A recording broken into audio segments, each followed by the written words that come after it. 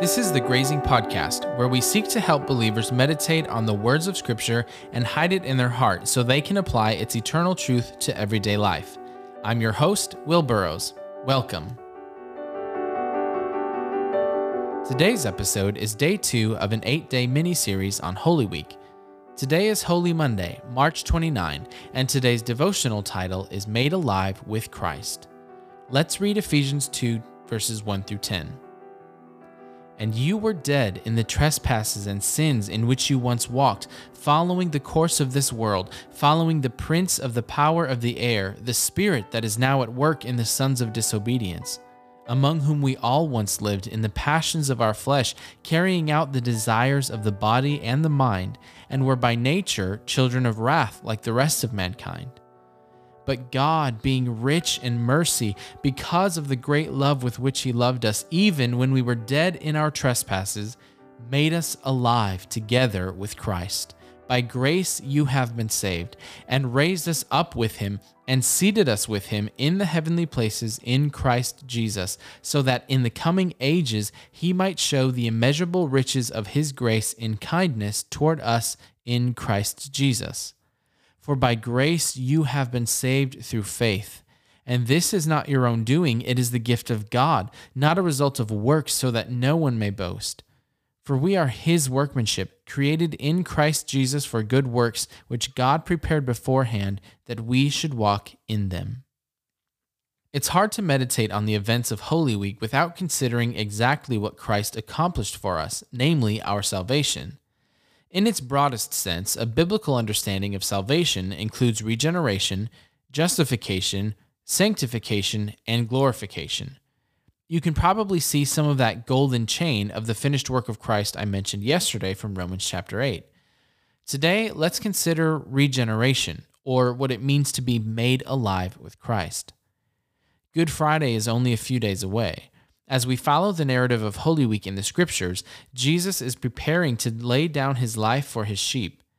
But He doesn't give Himself to simply be a symbol of God's love. He is actually accomplishing the will of the Father in what the great reformer Martin Luther called the wonderful exchange. Our sin is laid on Christ, the perfect Lamb of God, and His righteousness is applied to us. The godly dies in the place of the ungodly, the righteous in the place of the sinner. And in laying down His life, Jesus secured eternal life for all who would believe in Him.